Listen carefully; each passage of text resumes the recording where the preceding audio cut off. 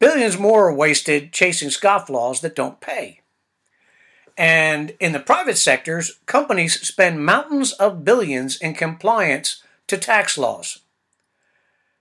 This is all money that comes out of your pocket and helps make things you buy more expensive.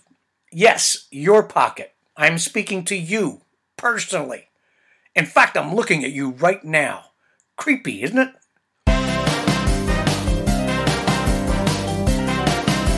Welcome to the Political Party Pooper Playbook. And if you thought all we did was sit around thinking up ways to poop on empty suit politicians, well, you'd be half right.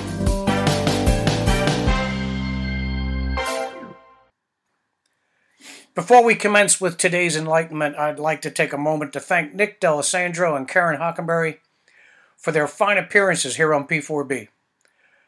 Not only did they provide a path to health and fitness for us, they left your host looking in the mirror in great distress. But now I have the info to fix that. Karen will be back in a future episode to take a deep dive into the specifics of everything we touched on. Awesome guests. This installment of the book couldn't be more timely as McCarthy and Biden go through the theater that is the debt ceiling compromise, in quotes. It's good to focus on where that money comes from and who owns the money. And if you think we have inflation now, think about $4 trillion in new debt coming in the next 2 years. That's assuming a briskly growing economy, which we do not and will not have for the foreseeable future. Here's the nut of the debt ceiling theater. What will the regime, GOP or Dem, do with a $4 trillion increase in the debt ceiling? The answer is, of course, they will borrow up to that ceiling quickly and spend it all. There is nothing left under the sun the government of the United States can responsibly spend money on. It's all bullshit now. Just people passing around bags of money to each other, your money, pretending to do things of value. Keep in mind, this book was pretty much in the can in 2014, revised in 15 and 16. So let's get to it. I might have some comments to close with. Street politics. It ain't your daddy's GOP anymore. Part 4. Copyright 2015, excerpted and revised and serialized for the P4B. Today we get into taxes and spending. Chapter 5, Other People's Money. One of the great debates of our time is about how much of your money should be spent by the state and how much you should keep to spend on your family. Let's never forget this fundamental truth. The state has no source of money other than money which people earn themselves. If the state wishes to spend more of it, it can only do so by borrowing from your savings or by taxing you more. It is no good thinking that someone else will pay. That someone else is you. There is no such thing as public money. There is only taxpayers' money. That's a quote from Margaret Thatcher. The problem with socialism is that eventually you run out of other people's money. Also a quote from Maggie Thatcher. Before we get to the nut of it, the discussion about how the government siphons off your money is not all about taxes, you see. For example, interest rates have been held artificially low for years now. This has two and only two reasons. One is to make easy money available to Wall Street and big banks. The other is to provide the government an easy means to service debt and acquire new debt. As I'll say elsewhere, your government competes directly against you for every dime of available credit. Not only that, if your finances looked 1/100th as bad as the government's, you wouldn't qualify for a loan, but the government does. Further, by keeping interest rates artificially low, the Fed cheats you out of several percentage points of interest. The interest in your bank account doesn't even keep pace with inflation. If the interest rates were market-driven and based on demand, for cash or credit, you would be making more in interest. So the government gets to irresponsibly continue to borrow money at your direct expense now and at your future expense when it comes time to pay the piper for all that government debt. Lucky you. Let's get down to it. We conservatives talk a great game when it comes to tax reform, but we rarely follow through. It's the same with profligate spending. Those we voted in only trim around the edges on these things. In the meantime, our economy has slowly withered. The success of small and medium-sized businesses has occurred not because of what the Beltway whores have done, but despite it. Imagine where we'd all be right now if those businesses didn't have to contend with a bureaucracy that spends its time writing regulations that favor a chosen few of the bigs. Almost to the last one, these regulations have the intent of interfering with companies that compete with the well-connected. Between a monstrous government and the crony class it supports, that's called corruption, we dance on the precipice of losing it all. More and more people are giving up. Apathy is at an all-time high. Productivity is floundering, and growth has been a joke for years. We are very close, a percentage point or two, to having more takers than makers in this economy. We are not only losing jobs to other countries, we're losing corporations as well. This is the perfect time to change all that. The progressives have never been so discredited. The vast majority of Americans are beginning to awaken to this. But to do it right, to actually turn the ship around, will take an extra athletic effort from a candidate, soon to be an elected official, with guts and grit. But that candidate will first have a lot of work to do changing what citizens think they know about the nature of taxes and government spending. We'll get to the spending later, but for now the most important point you can hammer home is that government spending, as it exists today, can never give you as much as you provide for yourself. If you are working middle class, you will never see the benefit commensurate with what you pay into this malfunctioning system. If you look to the government for anything, thinking you benefit in the long run, you're a sucker. The exception being, obviously, anyone who truly cannot provide for themselves. And if a real conservative emerges and takes this country where it needs to go, suckers who try to hold on to the government tit by cheating will be left behind and will deserve every misfortune that will come with that decision. That said, let's discuss where the governing class gets the money it wastes every year. And before anyone gets their panties in a wad about tax cuts and simplifications we'll discuss, I'll tip my hand now. We are going to scatter most of the IRS to the four corners of government and fire the rest. So now you don't even have to ask. The ugly truth. Of this entire book, this is the section that will be most lied about in order to discredit the message. Although I will write in later chapters that considerations must be carved out for those in true need, commentators will say that the plans I discuss will be designed to hurt the poor and favor the rich.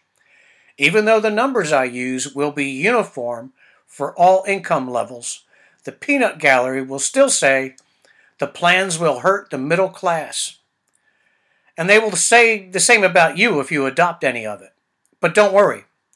Most people will know the, quote, progressive commentators are full of shit. Truth number one. Corporations pay no taxes. They just don't. It may look like they do on paper, but they pay no taxes. Taxes are factored into the cost of doing business. They know where they want to be in a year, their financial picture, shares, sales, debt, etc.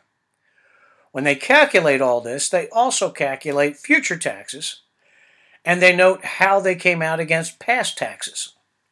All that goes into what they charge the customer. If a dime of taxes comes out of intended profit or the shareholder's cut, that is considered bad management. So, when the government says J.C. Penney must pay a 30% tax rate, who do you think pays that? It's the customers, of course. You pay J.C. Penney's taxes, and the wholesalers' taxes, and the manufacturers' taxes, and so on. And so it is with all for-profit companies. You, the reader, the voter, pays for it all. In fact, a great deal of the debt you carry went to pay other people's taxes. And then you pay your own taxes. And it's all perfectly legal. If you think about it, it cannot possibly work any other way. Now, where might there be a few exceptions to this rule? At times during the year, a Walmart or a Target might be looking for a way to undercut the competition. They may calculate the tax liability of a group of products which, if priced correctly, would pull in hundreds of shoppers. This might be strong enough to calculate below the tax burden with the intention of making up the difference in volume. But for the most part, if you are buying stuff multiple stores sell routinely, like groceries, they will set their prices to turn a profit, and that includes offsetting their tax burden. Even in a lockstep communist state, whatever a business concern is allowed to eke out as a living will still pay no taxes. They will decide what they can make from a product. They will then calculate the tax burden and charge their customers extra to cover that bill as best they can. Now, the shareholders and the board of directors and employees of the company do pay taxes on their personal income. But when a member of the board of J.C. Penney buys a lawnmower from Home Depot, he is also paying Home Depot's taxes for them. And since it is likely that he can buy a nice zero-turning radius riding mower, the mower will cost more. So he will not only pay more retail cost and sales tax, he'll carry a bigger share of Home Depot's corporate taxes as well. This compared to, say, my 22-inch walk-behind mower. Perhaps I'll deal later with the added insult of paying a company's taxes while they're also getting federal subsidies. Yeah, you pay for that too. So how do we avoid spending so much of our money for the direct benefit of companies large and small? First, get rid of the goodies the government provides at our expense. All of them. All of them. That too will be discussed in future chapters. Then you do what will make liberals go out of their minds and make the average, quote, conservative candidate pass urine. You slash the corporate tax. There's more, of course, but let's stay here for a minute. Many of you just dropped the book on the floor and have to get your breathing and heart rate back to normal before we move on. Okay, deep cleansing breath. And, okay, let's dive in. To understand how we all benefit from this, you must think dynamically. You must shed all the progressive dogma the media has been excreting on you since FDR. You must see this clearly in your mind as it develops. Candidates, you must get hot with the whiteboard or their PowerPoint when discussing this. Handlers, shut the hell up for a few days. The American people are not stupid. Most people will get this. Enough to get your man elected, and it will work. Call Rove, have a sandwich, eat your tie, I don't know, choke yourself. But shut up. You know better than anyone that this is a great move and will set the economy on fire. Okay, the first reason to say, why the hell not? Well-connected businesses such as GE, Aetna, and big Wall Street firms not only don't really pay taxes, they're not charged the same taxes as other companies. Why would that be? Well, they actually get to write the laws that cover their industry. As a result, they can use this reduced overhead cost to beat out competitors. So, benefit number one of radically reduced corporate tax for everyone is that companies will be competing on an even playing field. Take whatever the corporate tax rate is at the moment and reduce it to 10% or lower. Even that will be an illusion, as I said before. That will be the reduction in markup companies will charge for their goods and services. The discount could be substantial, but as you will see, inconsequential in the larger scheme of things. No matter, it will work. The second reason, and no, they won't keep charging the old prices and hide the money in a mattress. They will want to compete as they always have. They will want a loyal customer base. They will chop their prices as far as the market will bear. There will be companies who won't see that much difference in their tax rate anyway. Established companies and medium and large companies are very careful to maintain expenses and infrastructure in such a way as to maximize write-offs. So in many cases, while the corporate tax rate may be 30%, the effective tax rate is much lower or non-existent. With compliance costs and government inefficiency on policing all this money, it will turn out the government won't lose nearly as much as you might think in this scenario. If you're old enough to recall the repeal of the boat tax and luxury tax, it is most likely that within a year or two, the tax receipts will be higher than they are with the present tax rate. We are getting rid of all write-offs and gimmicks. This is for woodworkers and people who love them. I've been making sawdust for 40 years. My first big wood project was a dining room table. It was the ugliest thing you ever saw. If you put a jug of milk on the table, everyone had to wait for the table to stop wobbling before they could eat.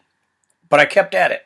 Within a few years, I'd made an oak bedroom set, a 4-poster bed with turn posts, and a complete living room set, all as gifts. I've made tons of yard games and smaller gifts over the years. I even earned an income from woodworking from time to time. I never mastered an organized approach to my projects. Most of my drawings were in my head. My cut calculations are crude. And what is on paper looks like cave drawings that only I can understand. So this year I'm going in a new direction. I will use Ted's Woodworking Resource. It's a massive collection of clean, concise plans and hold-you-by-the-hand instructions. 16,000 plans. Whether you want to make the best gifts for people you love or you want to actually pursue woodworking as a living, this resource will provide you with the grounding, guidance, and work habits that will put your projects into overdrive. Less hassle, less cussing, if you're like me, and time saved. So woodworkers and soon-to-be woodworkers, scroll to the picture in the transcript and grab this lifesaver.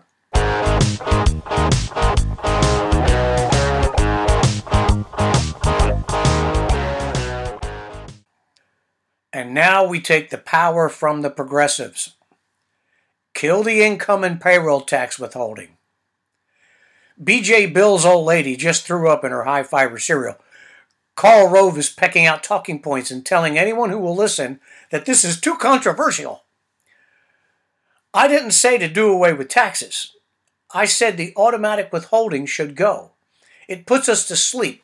We don't pay attention until the end of the year, and then we wait anxiously like pathetic proles, hoping that Daddy Government will give us some of our money back. Our money. Further, our tax system is a grand waste of money. The government spends billions making sure you pay your, quote, fair share. I hate that phrase. Then it spends more refunding what turns out to have not been your fair share after all. Billions more are wasted chasing scofflaws that don't pay. And in the private sectors, companies spend mountains of billions in compliance to tax laws. This is all money that comes out of your pocket and helps make things you buy more expensive. Yes, your pocket. I'm speaking to you, personally. In fact, I'm looking at you right now. Creepy, isn't it? There's a much more effective way of collecting taxes. More importantly, this tax will be there for us to consider every time we make an installment. Do you remember when I said we should get rid of all the goodies? One of those goodies is a tax refund. It's a joke to begin with. It demonstrates that the government shouldn't collect as much as it does. It is also the return on an interest-free loan to the government. If all we did on the personal income tax level was to make it payable on an annual basis, your TV and your Google machine would be inundated with banks and credit unions touting their tax account plan. You set aside your monthly tax burden in an interest-bearing account, and at the end of the year, voila! That's French for ta-da! You cut Uncle Stinky Fingers a check. The interest is yours. The more imaginative institutions will even offer you the service of calculating your total tax liability, and they will help you file your return. Sweet, right? But there is still a question of all the money being wasted by the government chasing money to begin with. Also, a financial buddy of mine, Joe R., pointed out the danger of this scenario. Most Americans won't do the responsible thing and open one of these cool accounts. They'll spend all their cash on goodies and at the end of the year have to scramble to come up with their tax obligation. So we're going to take it one step further. Kill the income tax and initiate a point of sale, POS, retail tax. The effective tax rate, the amount actually owed for a vast majority of people, is lower than the amount paid to the government each year, often much lower. This is especially evident on 15 April of the people who claim zero on their W-4, hoping to get money back each year. This particular approach to paying taxes is proof that we are brainwashed lemmings. Tax deductions are a combination of behavioral engineering and theater, designed to, 1, get you to do something like buy a house, or 2, convince you that you are, quote, getting something from a benevolent government. Both actually cost the American taxpayer money and compliance on the part of the citizens and enforcement and bookkeeping on the part of the government. In other words, they are bullshit. I know when I need to buy a house, I'm not going to make such a massive investment because daddy government will give me back a little bit of my own money each year for having done so. As far as I'm concerned, I can buy my house and the government can butt the fuck out and charge me less in taxes to begin with. To avoid all this, once we have slashed the government and put the balanced budget plan into effect, we can initiate the federal retail sales or point of sale tax. The POS tax is unquestionably fair, but for now the government is far too overbloated to be supported by even a 25% retail tax, which would probably be too high to charge people at the cash register. This despite the $5 trillion plus that we spend in retail each year. It's scandalous, criminal. So radical cuts, some of them will be discussed later, must be made concurrent with the establishment of the POS tax. This will require a huge wave of conservative legislators and a gutsy president to pull it off. There are two glaring advantages to the point-of-sale tax. There is the inherent simplicity. No more returns to file. No piles of paperwork to send to your accountant. The other is the fact that you will see the taxes you pay every time you make a purchase. Knowing the POS just added to the cost of your big gulp, you would be much more attuned to government waste and corruption. A tax on your big sugary drink to help those who can't help themselves? Maybe. But a tax on that same drink to subsidize the giants in the sugar industry? They can kiss your ass, right? An additional advantage to paying a point-of-sale tax: you'll be paying a tax as the result of a voluntary action, not just because you committed the offense of being alive.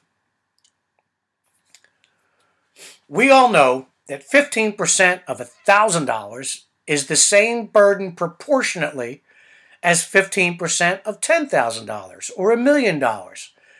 The vast majority of the media will try their Orwellian best to make you unknow this fact.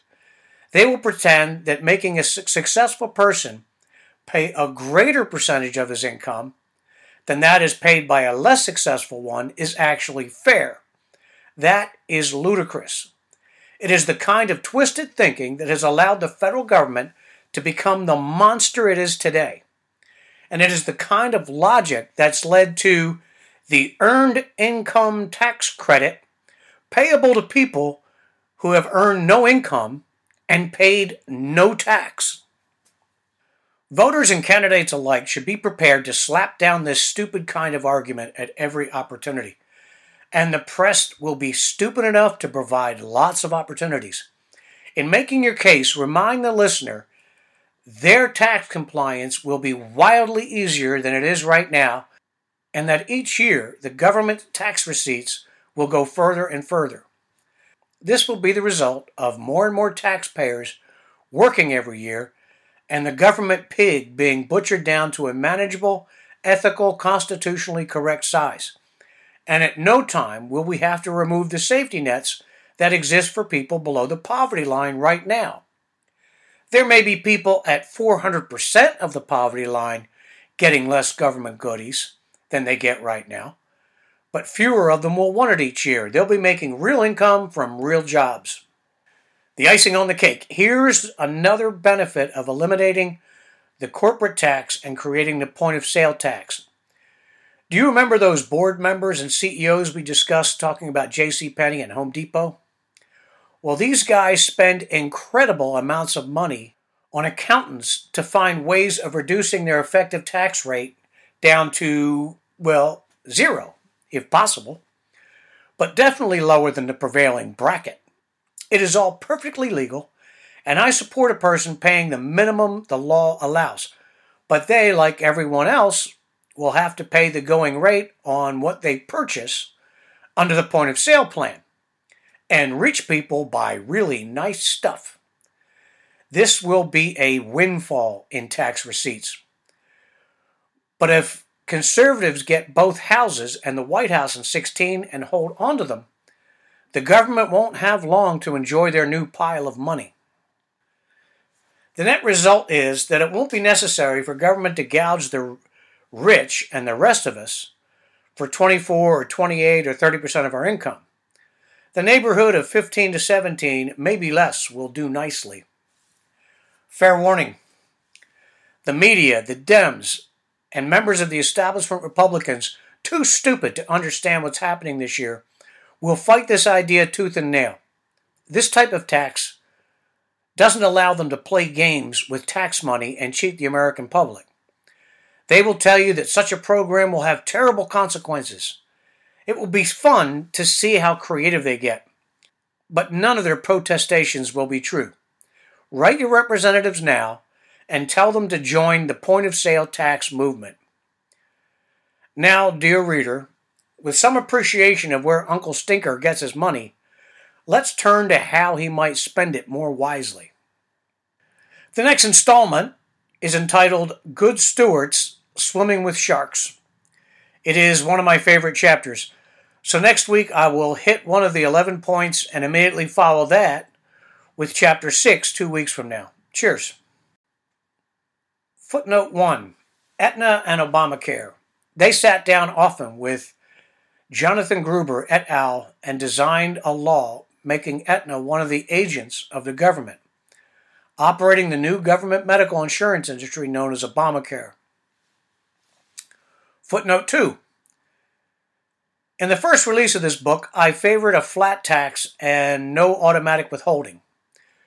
You would pay for the tax at the end of the year. This was one of those ideas that worked great until you add people to the mix. As my friend Joe, and financial advisor, points out, many people would simply spend their money having nothing left at tax time. Because so many Americans have been conditioned to be consumers without consequence, we'd quickly become grease, even quicker than we will on our present system. Footnote 3. This acronym should not be confused with common usage, as in, boy, that Al Sharpton, what a POS. Footnote 4. According to Census Bureau Table 475, federal government receipts by source, as of 2011, total receipts were $2.174 trillion. While the retail market has grown since then, it probably hasn't grown as much as our federal piggy. With retail sales in the neighborhood of $5 trillion per year, replacing government receipts would require an enormous cut in spending. There are entire departments we can cut. Okay, I mentioned comments earlier. A footnote in hindsight, as of 2023, the cost of living or governing has not gone up 100%. But the government is managing to tax, print, borrow, and spend greater than that rate. When will you wake up and learn you are being played, being robbed? Also, if you've been with me for a while, you've heard me talk about modern monetary theory, MMT, over the last several decades of a government routinely devaluating our net worth with profligate spending. The ruling class has not invoked MMT. Now they do. MMT says you can print, borrow, and spend all the money you wish and it won't hurt anything. This is only half true. The whole truth is it won't hurt the governing class and their cronies, but it will hurt you. But the ruling class and their cronies don't give a warm, smelly shit about you. Point number 3, I talked a lot about growth today. When I published this book, we were still at the end of the corrupt debacle known as the Obama administration. We had been instructed by Barry O. to get used to 1% growth, that it was, in his words, quote, the new normal.